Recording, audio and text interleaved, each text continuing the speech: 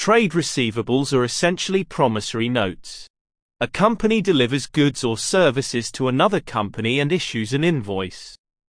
Until the invoice is paid, it remains a trade receivable.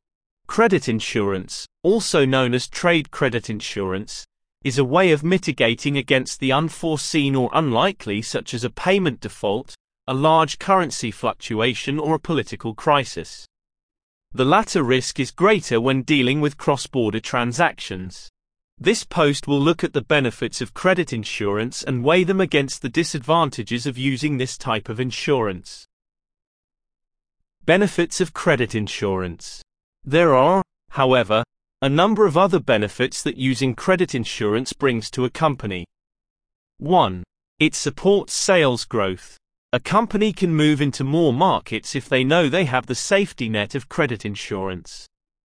2. Improved credit control. To qualify for credit insurance, a company needs to set up credit controls. This will improve the overall business as managers will be more cognizant of the financial restrictions on the company. 3. Better access to financing. With credit insurance, a company can access trade receivables financing, and with better terms. Not having credit insurance makes financing invoices less attractive to funders. 4. Increasing exposure limits. An invoice financier will impose limits on spending either by country or by buyer. An invoice financier is likely to increase these limits if there is credit insurance in place. And 5. Obtaining capital relief. Banks are required to hold certain levels of capital. These limits can be increased to release more working capital if there is credit protection. The costs of credit insurance. There are drawbacks to using credit insurance. The main one is, of course, cost. An invoice financier will include insurance premiums in the costs for factoring invoices. Further costs include paying a commission to an insurance broker and paying legal fees for setting up credit insurance. Moreover, there is the cost of setting up credit controls. There are also the audits required by insurance providers to provide up-to-date financial information.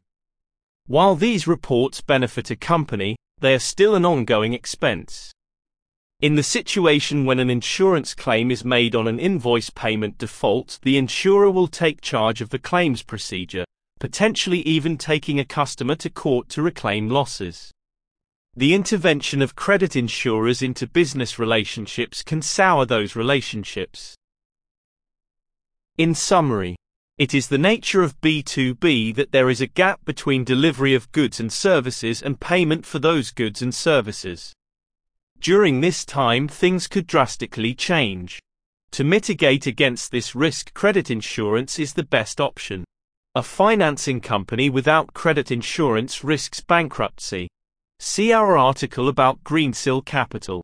It also comes with other benefits such as better and cheaper financing options, credit control checks, and the chance to increase credit limits to drive company growth.